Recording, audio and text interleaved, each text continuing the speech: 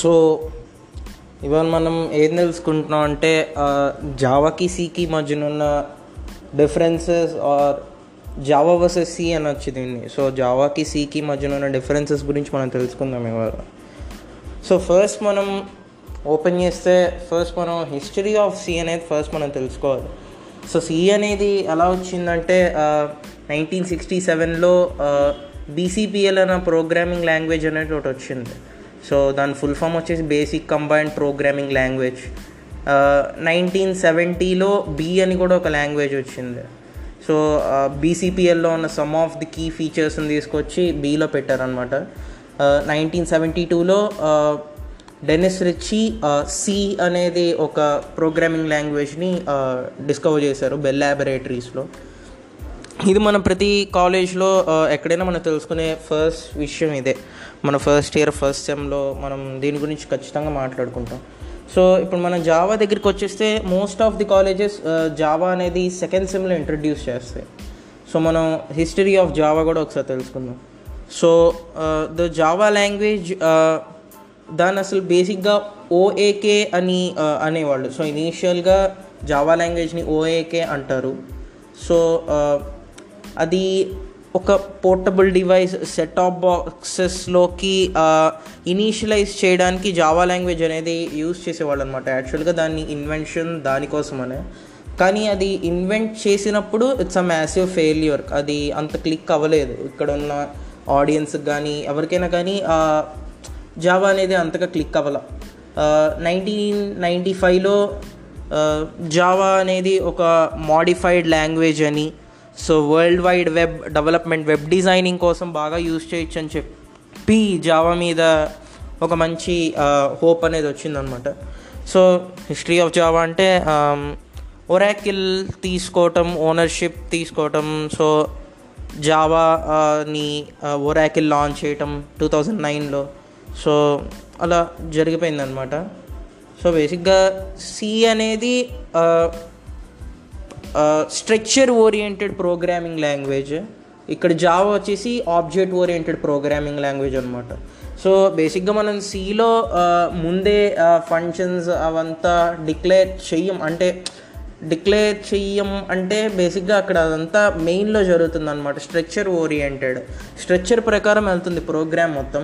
కానీ జావాలో వచ్చేసరికి ఎక్కడికక్కడ ఫంక్షన్స్ ఇన్వాల్వ్ చేస్తూ ఆబ్జెక్ట్స్ ద్వారా వాటిని కాల్ చేస్తూ ఉంటాం అనమాట. సో సికి జావాకి ఉన్న కీ డిఫరెన్సెస్ ఏంటో ఒకసారి మనం చూద్దాం.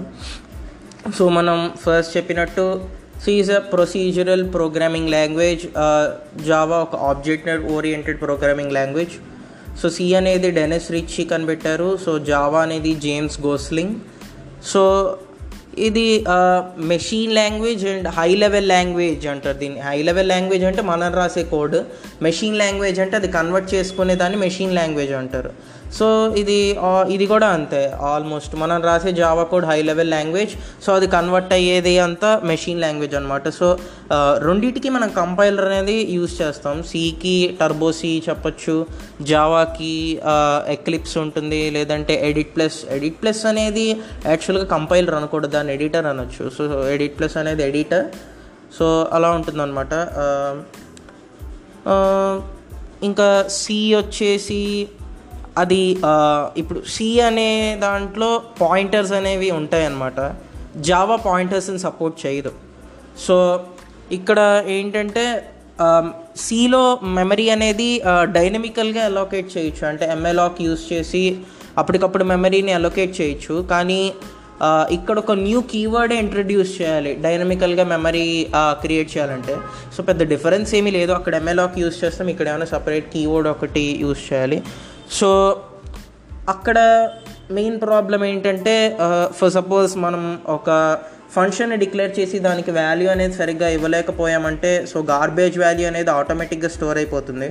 సో ఆ గార్బేజ్ వాల్యూ అనేది మనమే మేనేజ్ చేసుకోవాలి మాన్యువల్గా, దానికి వాల్యూస్ ఇచ్చుకుంటూ అదంతా మనమే చేసుకోవాలి.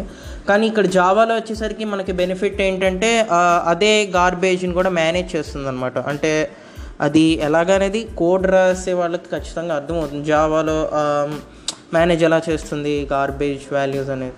సో ఓవర్లోడింగ్ అనేది సిలో జరగదు, కానీ జావాలో ఓవర్లోడింగ్ అనేది పాసిబుల్, ఎందుకంటే సీలో ఆల్రెడీ ఒకసారి ఒక ఫంక్షన్ నేమ్ రాసామంటే అది మళ్ళీ రిపీట్ చేసే ఛాన్స్ మనకి ఎక్కడో దొరకదు అనమాట. అంటే అలా చేస్తే సింటాక్స్ ఎర్రర్ లాంటివి రావచ్చు. సో బేసిక్గా సీలో ఓవర్లోడింగ్ అనే ఫంక్షన్ కుదరదు. సో జావాలో మనం ఓవర్లోడింగ్ చేయొచ్చు. So that is also difference. So call by value, call by reference అనేది సీలో ఉంటుందన్నమాట. సీలో కాల్ బై వాల్యూ చేయొచ్చు, కాల్ బై రిఫరెన్స్ చేయొచ్చు. బట్ జావాలో మాత్రం ఓన్లీ కాల్ బై వాల్యూనే వస్తుందన్నమాట. సో జావాలో ఓన్లీ కాల్ బై వాల్యూనే చేయగలం. సో బేసిక్గా సీకి జావాకి ఉన్న మోస్ట్ ఆఫ్ ది డిఫరెన్సెస్ మాత్రం ఇవే. సో ఎంతకన్నా పెద్ద డిఫరెన్సెస్ అంటూ ఏమీ లేవు. సో సీకి జావాకి ఎందుకు భయపడతారంటే సి అనేది నేర్చుకోవడానికి చాలా easy. It's a structure oriented programming language, plus సీలో కూడా అంత పెద్ద పెద్ద పదాలు అంటూ మనకి ఏవి ఉండవు. సో సి నేర్చుకోవటం అనేది చాలా ఈజీ అనమాట. సో ఎవరైనా ఒక ప్రోగ్రామర్ లేదా సాఫ్ట్వేర్ ఇంజనీర్ సో వాటి మీద ఒక గ్రిప్ తెచ్చుకోవాలంటే బేసిక్గా సి అనేది చాలా స్ట్రాంగ్గా ఉండాలి. సో అందుకని సి ఖచ్చితంగా ప్రతి ఇంజనీర్ లైఫ్లో అదొక మెయిన్ ఇంపార్టెంట్ పార్ట్ అనమాట. సో సి నేర్చుకోకుండా బీటెక్ కాదు, డిగ్రీ కూడా చేయలేం కనీసం. సో సి అనేది వన్ ఆఫ్ ది ఇంపార్టెంట్ అని చెప్పచ్చు. సో ఇంకా ఏముంటుంది అంతకన్నా. సో జావా వచ్చేసి అది మా జావా కూడా అచ్చం అంతే, it's object oriented programming language. So same ఇంతకన్నా ఏమీ ఉండవు. కానీ అదొక వెబ్ డిజైనింగ్ కానీ నెట్వర్క్ సెంట్రిక్. సో బేసిక్గా ఇది వెబ్ అప్లికేషన్స్కి జావా అనేది బాగా యూజ్ అవుతుంది. సో సి అనేది ఏదో బేసిక్గా నార్మల్గా నేర్చుకోవడానికి సి అనేది బాగుంటుంది అనమాట. అంటే సితో కూడా వెబ్ డిజైనింగ్ చేయొచ్చు, బట్ జావాతో చేసే వెబ్ డిజైనింగ్తో కంపేర్ చేస్తే సి అనేది ఎప్పుడైనా కొంచెం తక్కువగానే ఉంటుంది. సో సిలో కంపైలేషన్ స్పీడ్ అనేది కొంచెం ఎక్కువగా ఉంటుంది. సో అదొక powerful and efficient language. So built in functions కూడా ఆల్రెడీ ఉంటాయి stdio.h, conio.h వాటిల్లో. సో జావాలో వచ్చేసరికి ఇది లైబ్రరీస్ అంటాం మనం వీటిని. సో వీటిల్లో మనం ఇన్వాల్వ్ చేసుకుంటూ అలా చేయాలన్నమాట. సో ఇంకా మనం లైన్ టు లైన్ కంపైలేషన్ అనేది జరుగుతుంది సీలో. సో సీతో మనం చెక్ చేస్తే ఏ లైన్ ఎర్రర్ దాందే ఇంకా. సో ఎర్రర్స్ అనేవి ఈచ్ లైన్ ఆఫ్ కోడ్లోకే మనకి తెలుస్తూ ఉంటుంది అనమాట. సో అది డిసడ్వాంటేజ్ అనుకునే వాళ్ళకి డిసడ్వాంటేజ్, అడ్వాంటేజ్ అనుకునే వాళ్ళకి అడ్వాంటేజ్ అది. సో ఇట్ డిపెండ్స్ అనమాట.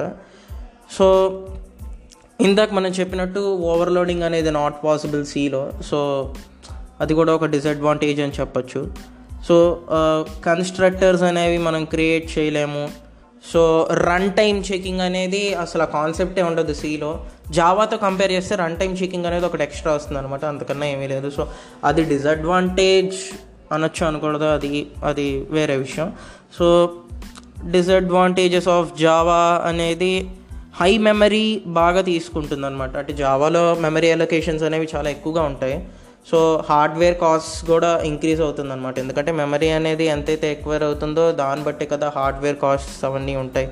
So low level programming constructors అనేవి మనకి జావాలో కుదరదు అనమాట. ఇందాక మనం చెప్పినట్టు ఓన్లీ పెద్ద పెద్ద అఫీషియల్గా అంటే మంచిగా చేయాల్సిన కోడ్, అండ్ మంచిగా అంటే రెండిట్లోనూ మంచిగా చేయొచ్చు, బట్ జావాలో చేసే కోడ్కి ఒక వాల్యూ ఉంటుంది. సో జావాలో చేసే కోడ్ వెబ్ డిజైనింగ్కి యూజ్ అవుతుంది. సి అనేది నార్మల్గా అందరూ నేర్చుకోవడానికి.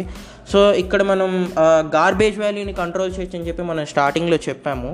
సో జావాలో మనకి ఎక్స్ట్రాగా వచ్చే రెండు ఫంక్షన్స్ ఏంటంటే delete, free. So delete element చేయొచ్చు, ఫ్రీ అనేది మెమరీ అలొకేషన్స్. సో ఈ రెండు కూడా అంటే మనకి గార్బేజ్ కలెక్షన్ని కంట్రోల్ చేస్తుందని చెప్పాం, కానీ డిలీట్, ఫ్రీ అనేది మనకు ఓన్లీ సీలోనే అవైలబుల్, జావాలో అది కుదరదు. సో అది కూడా ఒక డిసడ్వాంటేజ్ అని చెప్పచ్చు. సో జావా వర్సెస్ సి అంటే అంతే, ఇంతకన్నా మేజర్ డిఫరెన్సెస్ అంటూ ఏమీ ఉండవు. So yeah, that's it.